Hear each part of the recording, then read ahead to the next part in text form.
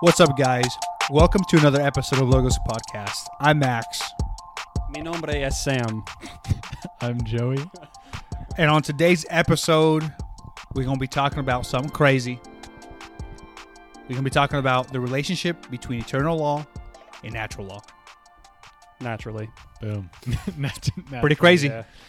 Naturally. Yeah, natural law, man. Natural law. That's a big one. Yeah, and me and Joey are both standing this episode. I think it's important to mention. Because, well, here's the thing. Like, every episode, Joey's standing, walking around, and I'm sitting there. So it's, like, super hard. Like, I'm like, I don't know really what to do. I'm like, I got this, like, dilemma every episode. So I was like, you know what? I'm just going to bite the bullet and stand today. While y'all are It's about exercising and being healthy and being, physically conscious, I'm about 3/4 of the way done with 1 pint of gelato.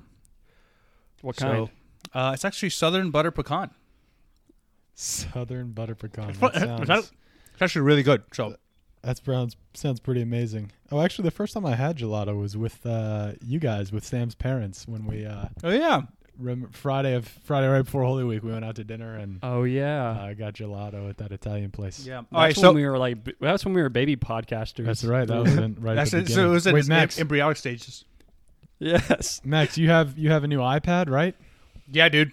Show do. I'm happy. that's I love it. exciting. Go the iPad Mini all day. I'm telling y'all, especially for reading and just chilling. That's the way to go. Yeah, I agree. I have one too, and it's nice. But okay, well quick story. So just to begin, and this reminded me of it when we talked about iPads. But I remember one time, in seminary, like, if you would tell somebody either you have something serious you want to talk about, it's usually for like discernment, right? If I want to continue in seminary or not, or like if I want to leave.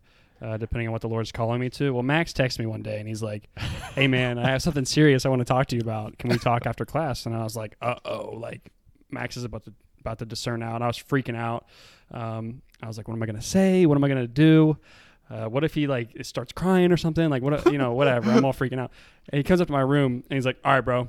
And he high fives me. I'm like, what's up? He goes, all right, so should I buy an iPad or not? And I was like, what? That's what you want to talk about? And To you're be like, yeah, fair- dude, you have an iPad. Dude, to be fair, we're not making a lot of money. And, like, an iPad is a significant investment. You know what I mean? You got to consider these things. It is as a seminarian, that is a big life decision. But Yeah. And iPads are Maybe- they're expensive, so. Maybe word it differently next time. yeah. Okay. Oh Anyway, my so I got gosh. that iPad. I did cry because of the money I spent. And then I returned it. I returned the iPad because it was a lot of money. And I was like, I'm really not. I used it for like 2 weeks, and then I returned it. I was like, I'm not using this thing as much as I thought I would. So anyways, not too long ago, a person at church let me have one as a gift, which is very gracious. So anyways, here I am chilling with the iPad. That's been a that's great why asset. everyone should go. That's why everyone should go to church, man. You might get an Yep. iPad. Exactly. or the Lord, You never know. Yeah. So cool. Natural law, eternal law, cool stuff, good Natural stuff. Natural law. Yeah. I will preface by saying that if you want to, want to get a better context of what we're talking about on this episode, I think it would be a good reference point to go back to our previous episode on Aristotle's Four Causes. I think it would illuminate the conversation we're about to have on these two topics. So yeah, what is natural law, Joey? That's a good idea. Or Sam? What is it? Tell me. I don't even know what it is. Well, yeah, why not Sam? I mean, I think Sam could do it. Jeez. Sam could Well, definitely do should we start out by talking about what like law is in general, I think as so. we're trying do to it. understand Good this? Yeah, so okay, what is a law? So a law has like four like characteristics or four elements to it, right? That it has to like check all the boxes, right, to be considered a law. And there's four of them, which the first one is an ordinance of reason. The second's directed towards the common good. The third is enacted by one with legitimate authority, and four is promulgated. So like just like an example of something that's like natural law or like just a law in general. It's if we want to take like the government for example, like Right. they put a law that you can't kill people, right? Mhm. Well, okay, so is that an ordinance of reason? Yes. Yes. Is it directed towards the common good? Yes. Yes. It's enacted by one with legitimate authority. Well, in this sense, the government has legitimate authority to protect its people, right? So Correct. yes, Yeah. and it's promulgated so that they make it known through, I don't know how they make it known. Basically, just like The law. what would you call it? Like penal codes? Is that what Yeah. it's called? Yeah, through the Yeah. legislative process Yeah. in our government, yeah. Right. And so this definition comes from where, Sam? It comes from a guy. He's pretty famous if you know him. His name's Aquinas. Yeah, If you listen to this Saint podcast, Thomas he's Aquinas for pretty- you, sir. Pretty famous guy, St. Thomas Aquinas, yeah. There's this famous kind of 4-part definition of a law. Yeah. And every type of law, what he does in Summa Theologia is he talks about many different types of law. And what you'll see is, or what we hope you'll see is that this definition of a law that he sets out applies, if only analogously, to every different type of law that he talks about and to the couple types of law that we're going to talk about today. I think it's just kind of, so when it comes to the natural law and the eternal law, which we'll be talking about a little bit, and the natural law, which is the main kind of subject of this episode, I think it's important to realize it has to do with morality. And we've kind of touched on this topic before, this common misconception about morality and laws and norms and rules and regulations. What this definition kind of enlightens, kind of illuminates for us is the fact that laws, including moral laws, are not random pronouncement of some crazy dictator's or tyrant's will that are just like trying to get people to conform and trying to restrict their freedom, right? Right. What is the first part of that definition that Sam just said? A law is first and foremost an ordinance of reason.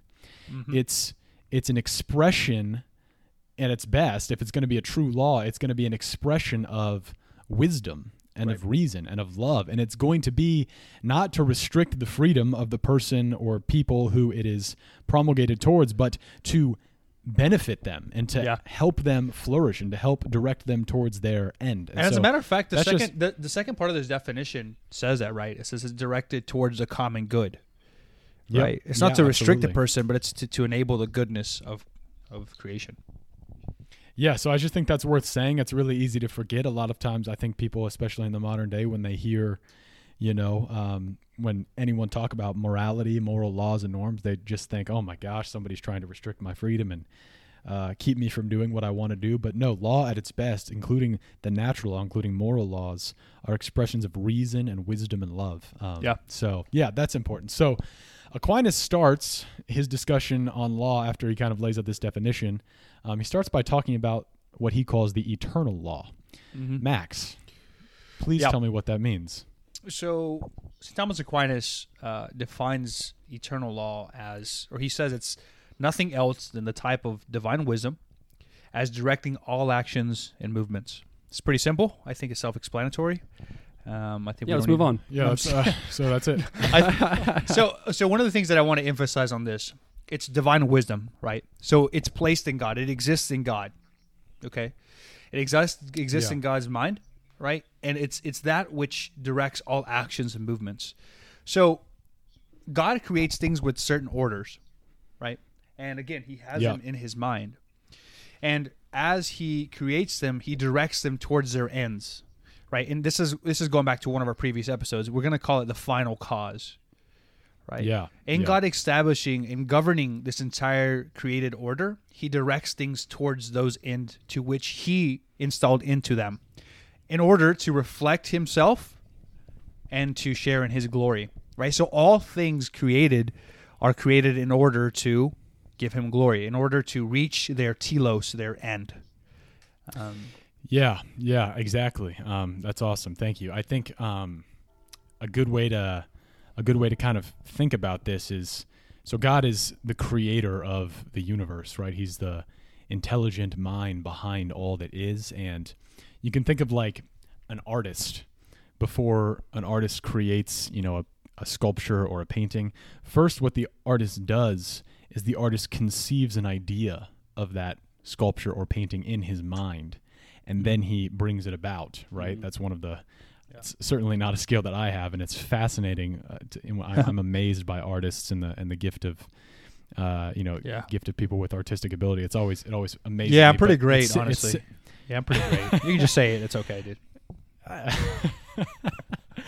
But it's similar with God, right? Like God is from all eternity has conceived this idea of the way that he deigned from all eternity to create the universe, everything that is apart from himself.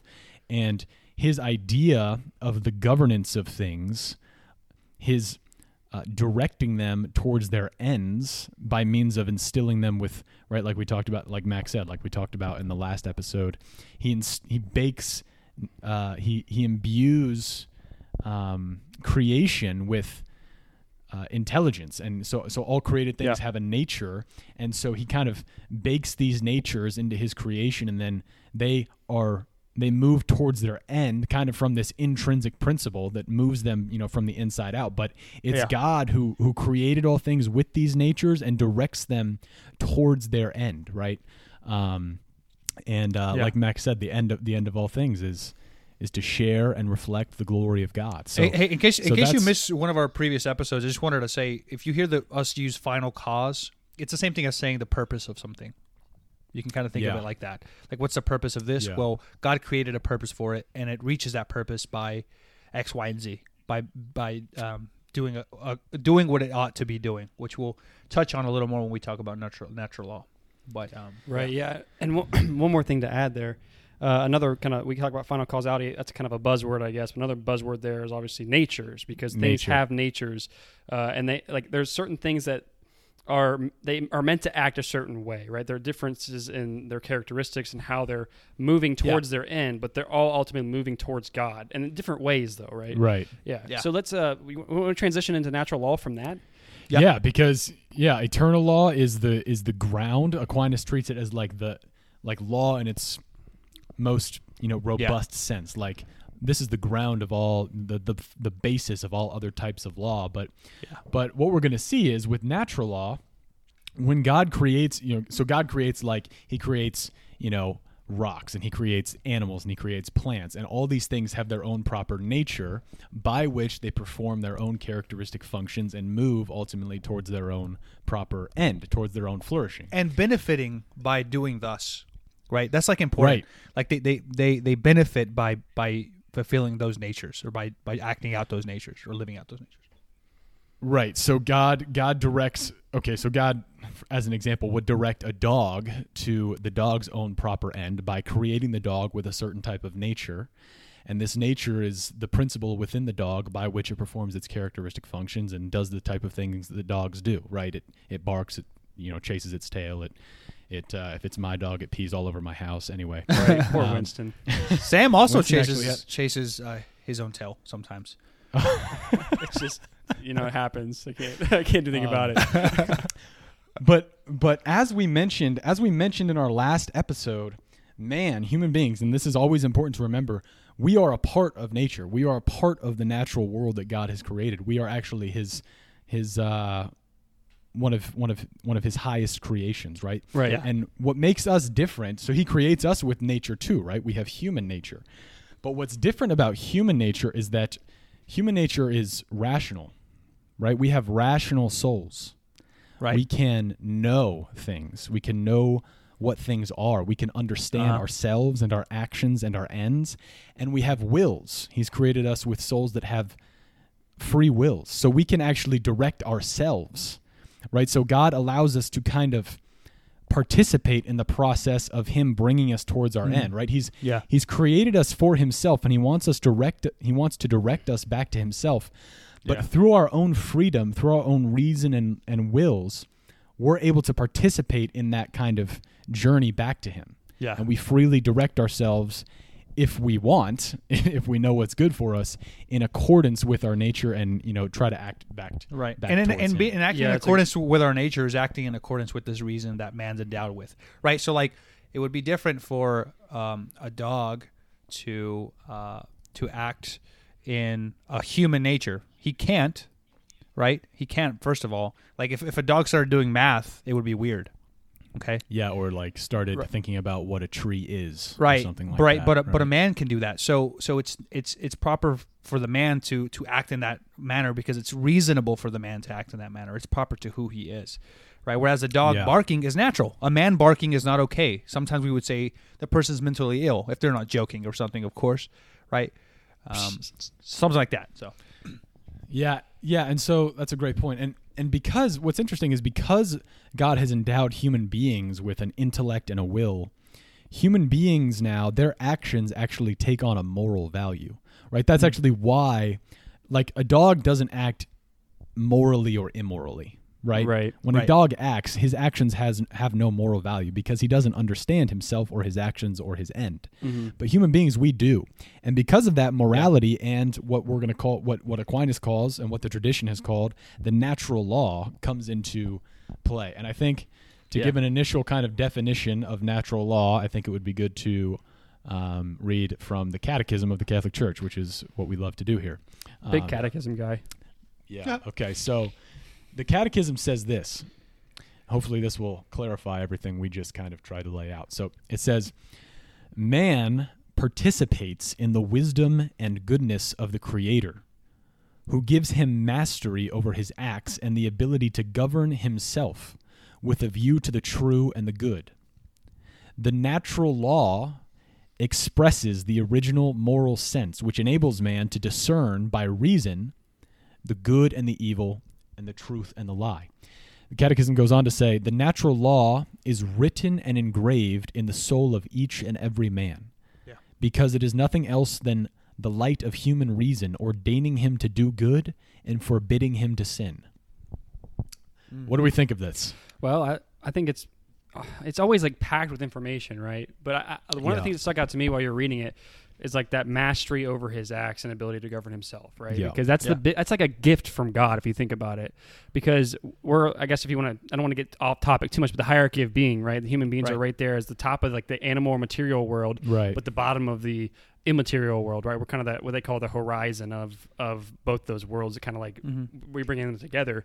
But human beings, they get to choose God freely. They get to know what's good and to go after it, and they get to do that because they want to, not because they have to. Like we talked about different animals, right? Like a cow.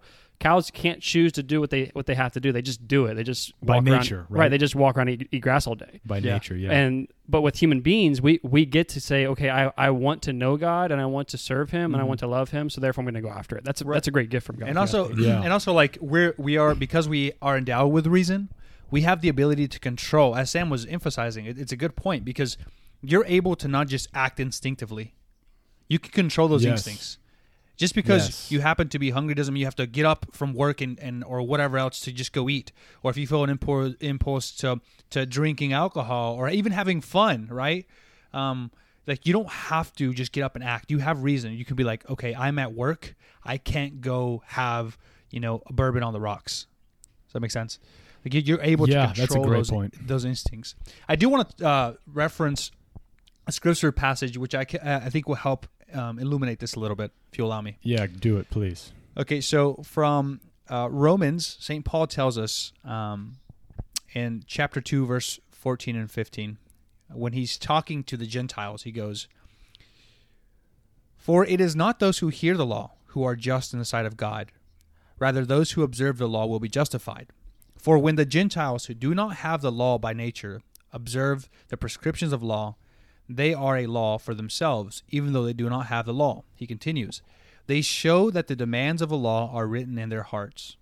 And while their conscience also bears witness and their conflicting thoughts accuse or defend them, on the day when, according to the gospel, God will judge people's hidden works through Christ Jesus."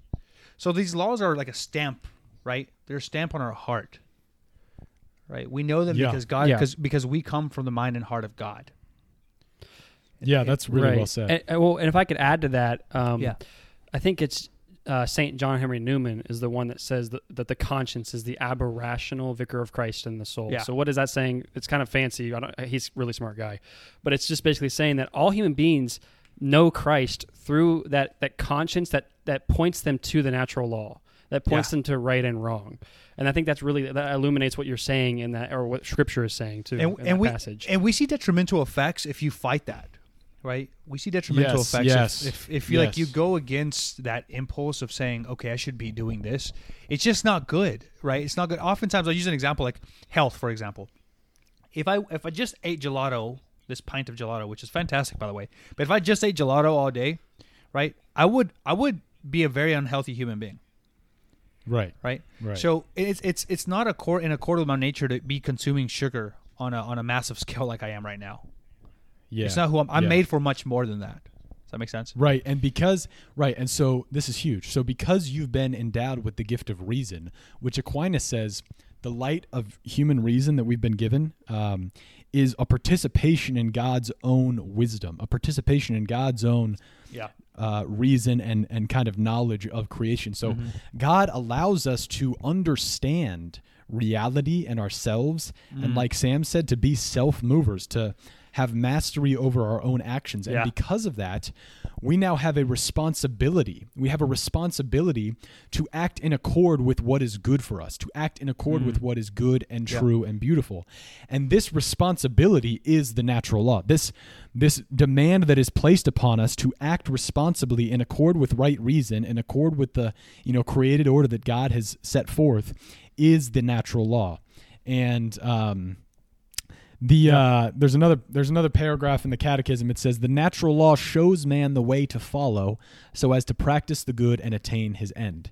And then the Catechism starts, and I think we should talk here a little bit about the precepts of the natural law. So the natural law, we've been talking about it kind of in the abstract, but Aquinas and the tradition of the church has actually identified certain precepts that, more or less, through the light of natural human reason, all of us can kind of figure out and understand.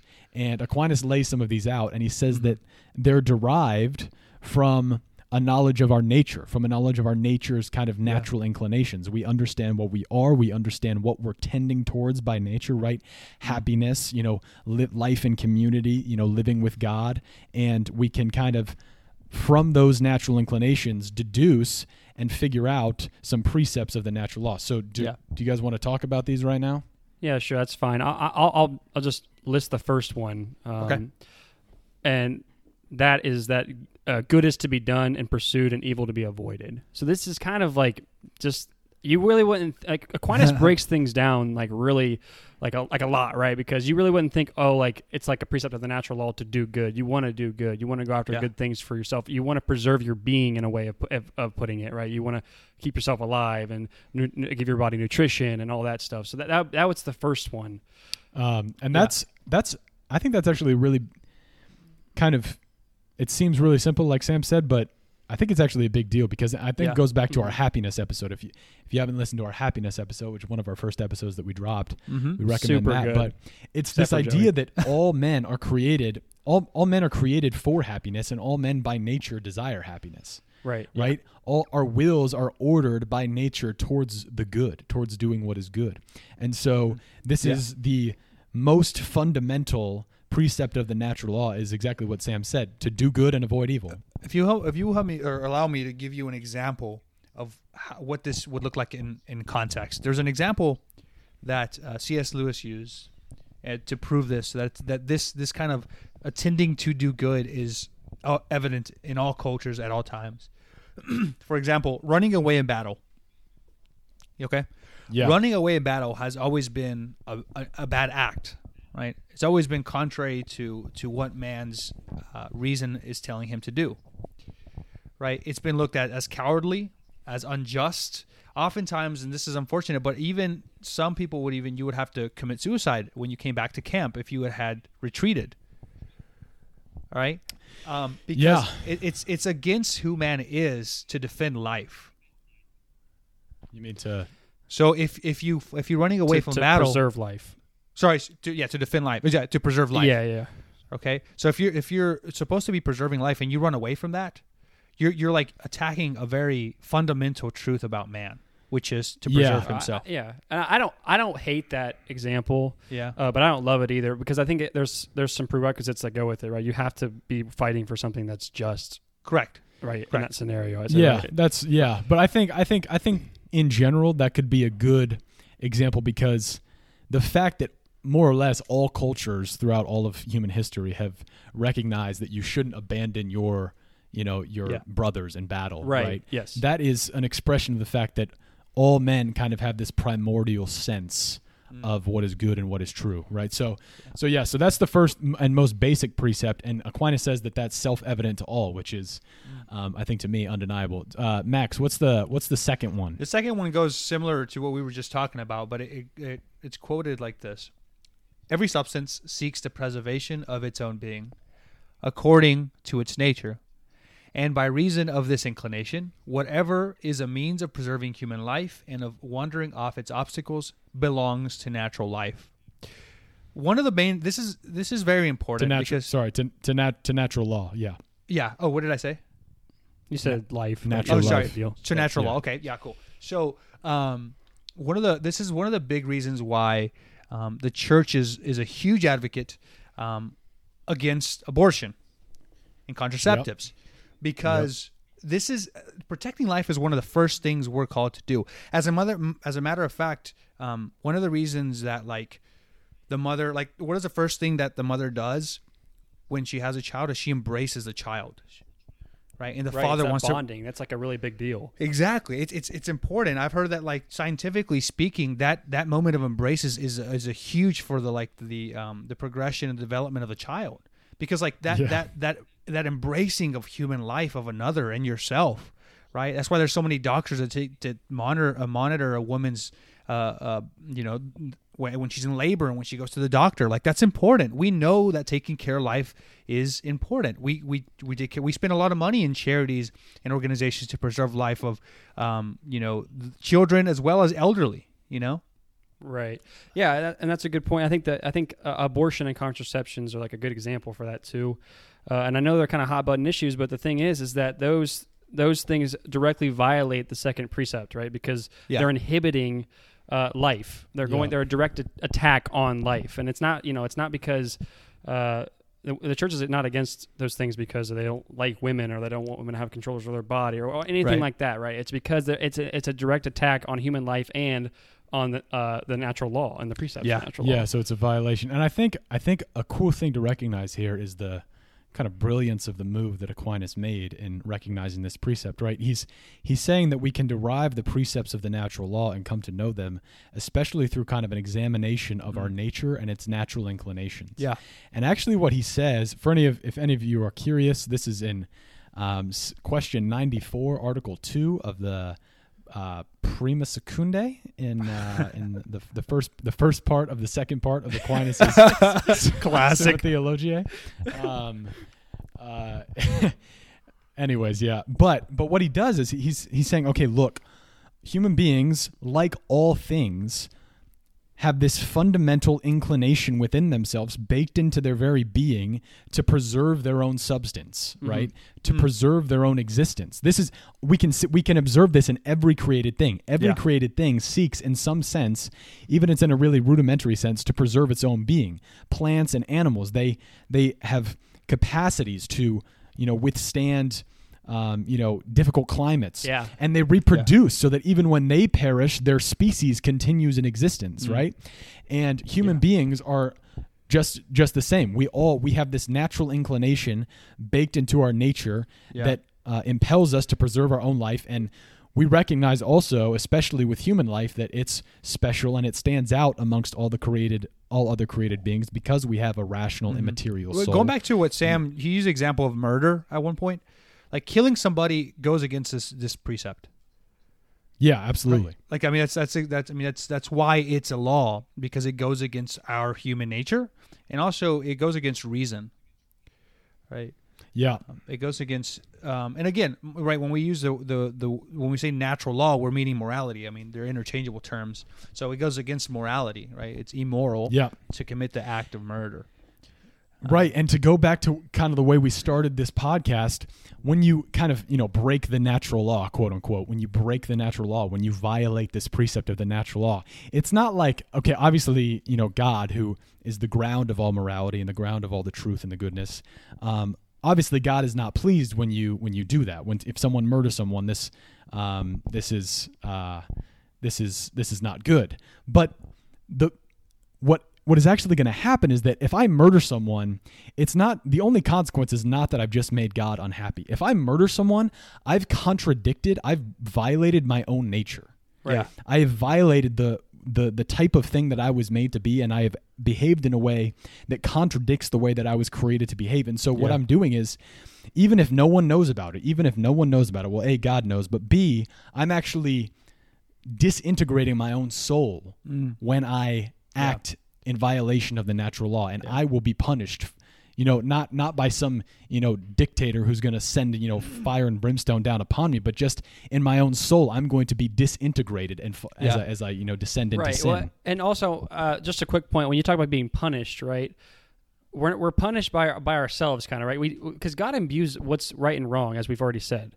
Yeah. So that's it. We know it's wrong to do that, and we still do it. That's why we're punished, because we chose to be punished, right? And I think that's a good little tidbit, sin is its own punishment, right? Because and you can see this in people who commit heinous crimes.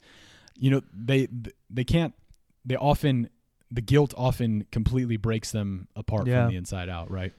It does. Or like, I'm sorry. Oh, go ahead. Let me. No, go ahead. I want to reiterate that these things, you don't have to read Scripture, or God doesn't have to divinely reveal these things to be true. Like, these things are we know these things. These things are self-evident truths. Our reason enables us to see these truths. That makes sense. We don't have to refer to Scripture necessarily to find these truths. These truths are, like, as Joey said, found within nature, right? They're found within nature. And so, like, we see, like Joey said, and Sam, we're all talking about, like, the negative effects of going contrary to this. Drug addiction is a big one too. I know it chemically, causes imbalances in the sorts, but you have to choose it constantly, and then eventually it enslaves a person. Right? It's not to say that person is lesser. It's just to say that it has effects. When you constantly go against who you are, you're not meant to have all kinds of chemicals in your body, right? You're not meant to induce yourself with dopamine or any other of these other things, like pornography, for example. It rushes the dopamine in your brain. You're not meant to do that. You're supposed to have that controlled and moderated, and they're supposed to be embraced at certain times and manifested. And so, like, just these kinds of things, right? You see it, like, it has real negative effects in the world the more that this natural law or the morality is broken. Yeah, and we'll talk about that a little more, the universality of the natural law. But what Aquinas actually says is that these precepts are self-evident to all in themselves, but the reason some people don't recognize them is because most of us, in fact, all of us, are severely disordered by our own sin and by our own passions. And so oftentimes our sin and our passions keep us in ignorance of these precepts, and sometimes people convince themselves otherwise. Okay, so the next precept of the natural law, and this is another big one. Aquinas says this. He says, "Those things are said to belong to the natural law, which nature has taught to all animals." So remember, in the last one, he was kind of looking at what is common to all things that exist in general. Everything seeks to preserve itself in being. Now he says those things are said to belong to the natural law, which nature has taught to all animals, because human beings are animals. And he says, such as sexual intercourse, education of offspring, and so forth. And so this is another big one, because this is when we start to, as human beings, look at the nature of especially sexual intercourse, kind of look at what it is, look at what it was for, see that it was created by God to bring forth new life and to bring two people together in a deeper union of love, and that these two things need to be essential ingredients for the sexual act to be, morally upright and allow us to flourish. And this is obviously a big sexual morality is obviously a huge deal. Sam, I think you had some stuff to say about this. I did, I had a few thoughts, because I think this is like a common misconception of what the natural law is, because a lot of people say they conflate that. Okay, the natural law, if it happens in nature, that means it's accordance with natural law. So a lot of people will say, okay, like they've studied like dolphins, for example, and these dolphins are studying and they see that they have like homosexual activity between two male dolphins, right? And they do it for like pleasure and all kinds of things. And people say, okay, well, since it's happening in nature, that means that it's normal for human beings to do it too, right? If it happens between other animals, it means that it's okay for us to do it because it's accordance with the natural law. And if you kind of, I mean, you've already listened to this episode, but we kind of say, well, wait a second, it's not according with the natural law, because what is the natural law for human beings? Well, the natural law for human beings is to act in a way in accordance with right reason, right? Yeah. And that the ending of that's the biggest part, with right reason. And then with homosexuality, it goes against right reason. So I'll elaborate on that a little more, I guess. When human beings if you look at the male body and the female body, the male body and the female body are made for each other. They're intelligible because of how the other type of body, because the male body makes sense because of the female body, and the female body makes sense because of the male body. Mm-hmm. So you put those together, and what happens? Well, you have a loving relationship between two people, and you have offsprings, and it's fruitful, and it brings about new life. So what's that? That's basically showing us that this is the right way to have sexual intimacy with a person, right? Mm-hmm. Yeah. And that's pointing us towards a correct way to do the natural law. Also, that accords with our right reason, and what God has revealed to us through the natural law. Yeah. So that's all. But when you look at homosexuality, now it's not accordance with the right reason, because like two male bodies, for example, don't bring about offsprings. They don't bring about life. They don't bring about anything at all. And so that's why we would say that's not. Those two things are not mutually exclusive, I guess. And also, if I could just add something, lest we reduce the man to being this sort of sexual being, we're not. Man's more than a sexual being. So if we're saying because dolphins have this sexual act, men also, it's okay for men or women to also have this homosexual sexual act, is not true, because man is not limited to that. Man is above that. Man is reasonable. He's a rational being. Just to emphasize Sam's point, we are able to, one, control our instincts, and two, we're meant to foster life, right? Going back to some of our other earlier precepts, right? We're meant to preserve life, and this goes against that. This is actually destructive to life, oftentimes leading to illnesses and all sorts of depression and family issues, right? And And just a further point, like, not all animals do this. Most animals don't, as a matter of fact, right? And the logic is not consistent that because an animal does this, man should do this. Man and animals are the same in some, but are distinctly different in that regard. Right. Yeah. So if you guys don't think what me and Max are saying is right, I have a catechism quote. Just to help the point and explain more to the point.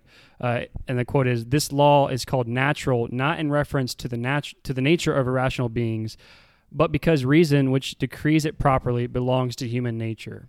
Boom. So again, right, the catechism is saying it's because of human nature, right? We have to act according to our own nature, not on what something else's nature is. Yeah, and I think that's a great point. Thank you, guys. I think it's worth saying here, and we might do a whole episode on this topic, at a later time, but I know the church's teaching on homosexuality in particular is one of great sensitivity, and this is a big reason why a lot of people, I think, have negative opinions of the Catholic Church, is because of her teaching on homosexuality. But I think this is just what we want to say is, first, the church does not condemn outright any person who has same-sex attractions, right?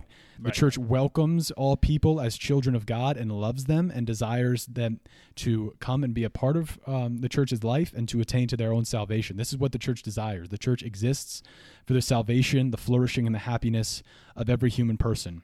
Yes. Because the dignity of the human person has been revealed to us by the Lord himself. Mm-hmm. So that's the first thing we need to say. But the church has always and will always and should always clarify that homosexual activity is sinful. And it's not sinful just because the church, like we've said, is a random dictator who wants to create random rules to restrict people's freedom and keep them from having fun and following their desires. Yeah. It's because of the very nature of the sexual act, because it is by its very nature ordered towards procreation and unity between two individuals. And because those two things are essential ingredients in a properly moral sexual act, the church recognizes the fact that when people engage in homosexual activity, they are actually harming themselves, even if they don't necessarily know it, because they're acting contrary to their own nature and to the natural law and to the eternal law. And even if it feels like this is the way to best express love, even if it seems like the thing that they want to do in this moment, the church, with the wisdom she's received from the Lord himself, who created all things, is able to say with confidence, no, we need to try to develop the virtue of chastity and perhaps, gain mastery over our sexual desires so that we can only use them in a proper way and to make a gift of ourselves to others in love. So that's a big point. And like I said, maybe we'll do a whole episode on that later on. We should probably talk. Let's read the fourth precept that Aquinas talks about of the natural law. Max, will you read that for us? Yeah, man. So the fourth precept reads like this. Man has a natural inclination to know the truth about God and to live in society. And in this respect, whatever pertains to this inclination belongs to the natural law. For instance, to shun ignorance, to avoid offending those among whom one has to live, and other such things regarding the above inclination. So, in other words, man desires to be a communal person. He desires to live in a society and to function within society. As a matter of fact, I was just reading something in one of Jordan Peterson's book, and he says that insanity oftentimes is known as like somebody doing the same thing over and over again. That's wrong. Yeah. Okay.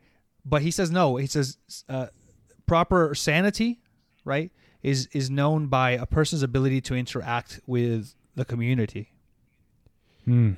So he says that, and it illuminates even more so on this because, in fact, man wants to be part of a society, and he wants to be part of a community of people that are fostering truth and want to get to know God, right? All man is innately placed a desire to want to worship God in some way or another. He manifests that, right? And so, and in doing so, and in following this inclination to live in society and to know truth and to know God, he is living out this innate law that's written on his heart, if you want to refer back to St. Paul, right? So another example that this one continues to write about is, it says we shun ignorance. When we hear something that's not true, what's the first thing? No, that's not right. That's not right. Or we'll argue, okay, wait, is that exactly what it said? Let's read about what exactly the nuance of this particular topic was. Or how about we do some research on this topic, And so, so it does that. And then going back to what Joey said, right? The church doesn't say sexual disorder, right, is there. The church doesn't say this is wrong because it wants to offend somebody. No, as a matter of fact, the church says those things in order to bring about proper community, right? To bring about true happiness. Because when you go against natural law, when you go against reason, you also go against goodness, right? You go against what you are. You're not actually happy. Does that make sense? So this precept, as it ends, it says to avoid offending those whom one has to live. So like we're not here to just offend each other, because a community doesn't do well like that. You go to any community that just continues like bashing each other, it just turns into chaos. You may even have those friends that you sometimes can't hang out with because the whole time they're just poking fun at each other. That doesn't even work well. Sometimes people get heated and conversations just go haywire. So I don't know. I just wanted to talk a little bit on that. Right. So I actually have a question. Okay. Just to move this conversation along a little bit. So we have these precepts of the natural law, and basically what's common about all of them is like there are things we could know based on our own reason. We don't really need God to tell us. It's kind of imbued within our minds. That's a great point. We've said like a billion times. So then I guess this is a question for both of you guys. Like, what's the reason that God gives us like the 10 Commandments? Or why did he give us the Beatitudes, right? If we know everything and we don't need God to reveal it, why would he go through the trouble of revealing it? Why would he come down on earth and reveal himself to us and give us the scripture and all that? What will be the point? Yeah, that's a great question. Because yes, in principle, every human being endowed with the light of natural human reason could know these truths and act in accordance with them. But because every human being, unfortunately, is also wounded by original sin, two of the effects of original sin are malice in our wills and ignorance in our intellect. So we are disintegrated when we come into this world. Our souls are disintegrated. They are not properly ordered, and oftentimes our passions and our sinful desires prevent us from coming to know the truth.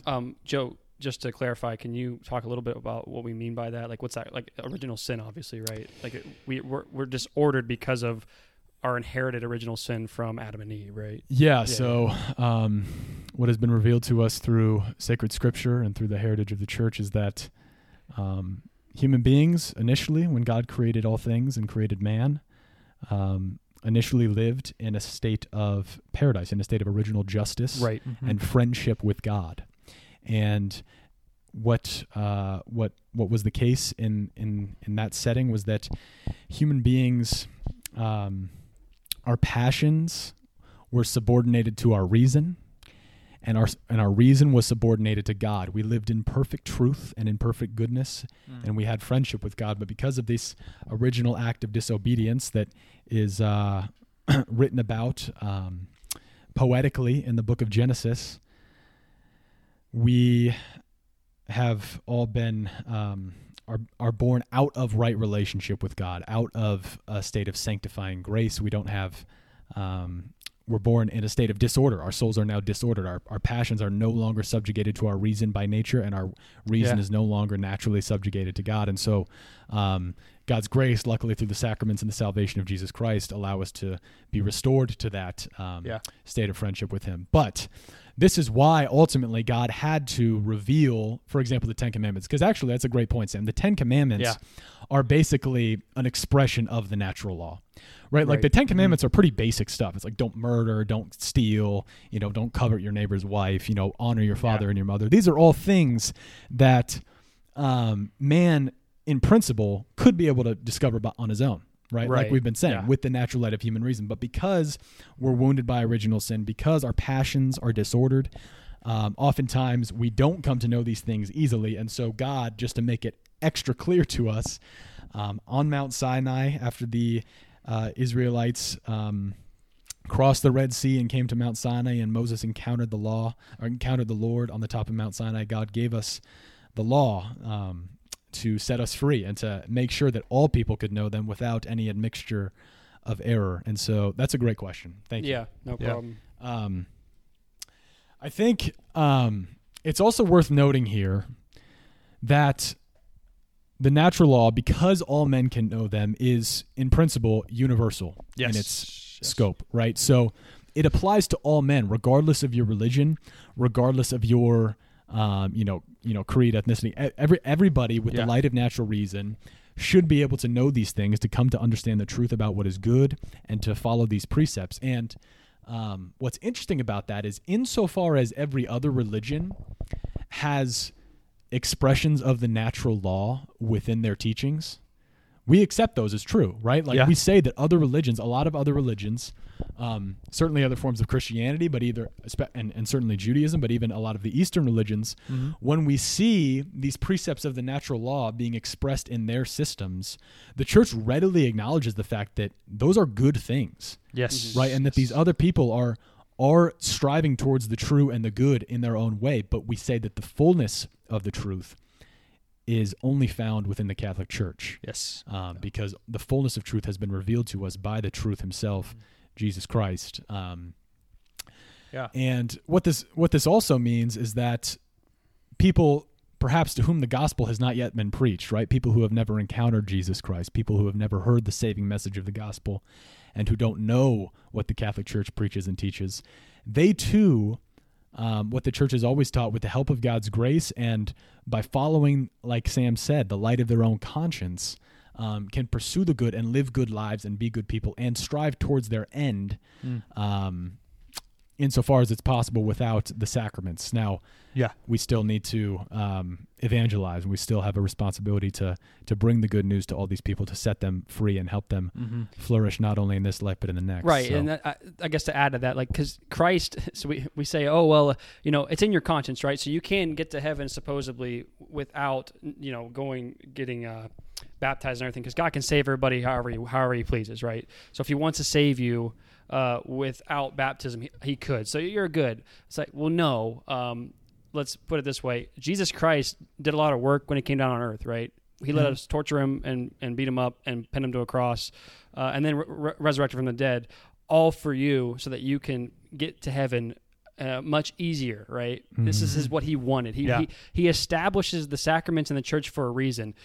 So it's like there's that call to the church. Like, okay, yes, technically God can save anybody however he wants, but, and that's a big but, you need to go to church and participate in the sacraments, because if you don't, you're going to possibly set yourself up for failure. Most likely set yourself up for condemnation. Yeah, I mean, it's the sacraments are the only ordinary means by which we are able to attain to our salvation, right? And if we're not initiated into the sacraments, even if we are, we don't know for sure if we're going to be saved, right? We never know that with absolute certainty, right? Until, God willing, we reach the pearly gates. But especially for those who have never been baptized, we can pray, for someone, for an infant who's died before baptism, or for someone who lives in a place where the gospel was never preached to them. We can pray, and we should pray, that God shows mercy upon them and allows them in their life, to whatever extent it's possible, to strive towards the true and the good, and to strive toward him ultimately, because he is the truth and goodness itself. But we don't know. What we know is that the sacraments is what Jesus gave us, and that this is the way that he wants us to be saved. This is the way that he wants to come to us. And that's a huge deal, and we need to spread that message to as many people as we possibly can. I want to end on this note, if it's cool, and then, or whatever. But what I was going to say is that... Okay, Max gets to decide when we end. No. Yeah, okay, cool. Listen, Linda. Listen, Linda. What I want to say is that I don't want us to think that natural law or any law is there to hinder us. That's like Joey started it with that at the very beginning of the episode, but we can't hammer that point enough.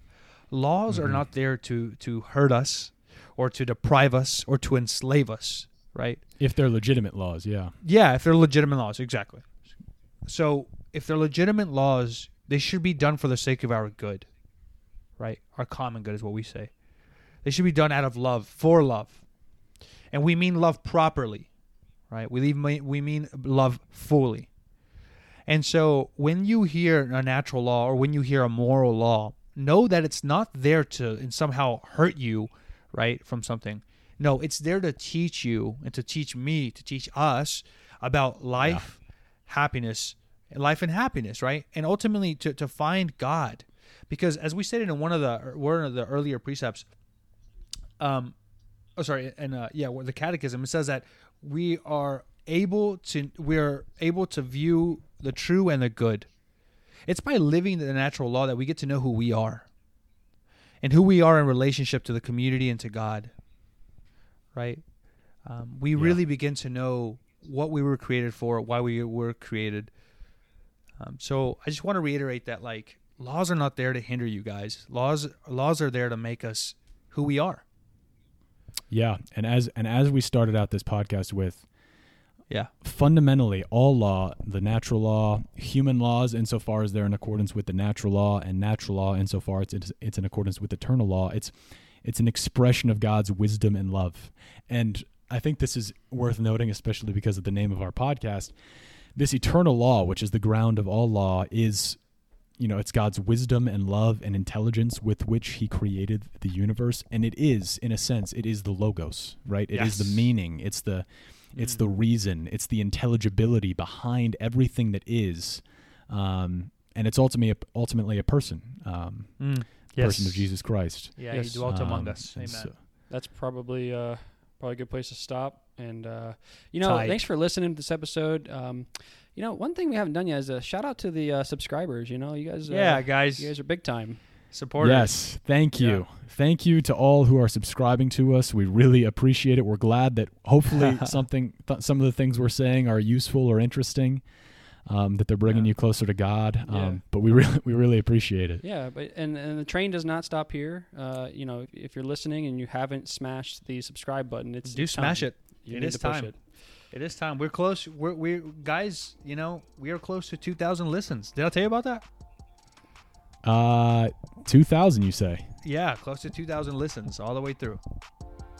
That's pretty good stuff. So thank you guys for all I'm not impressed. We would have thought 5 would have been cool with me. My sister and my mom and my brother listening to it would have been fine with me.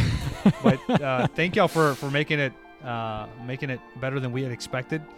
And let's hope people encounter Jesus Christ, as was the whole reason we started this project. Right? Amen, dude.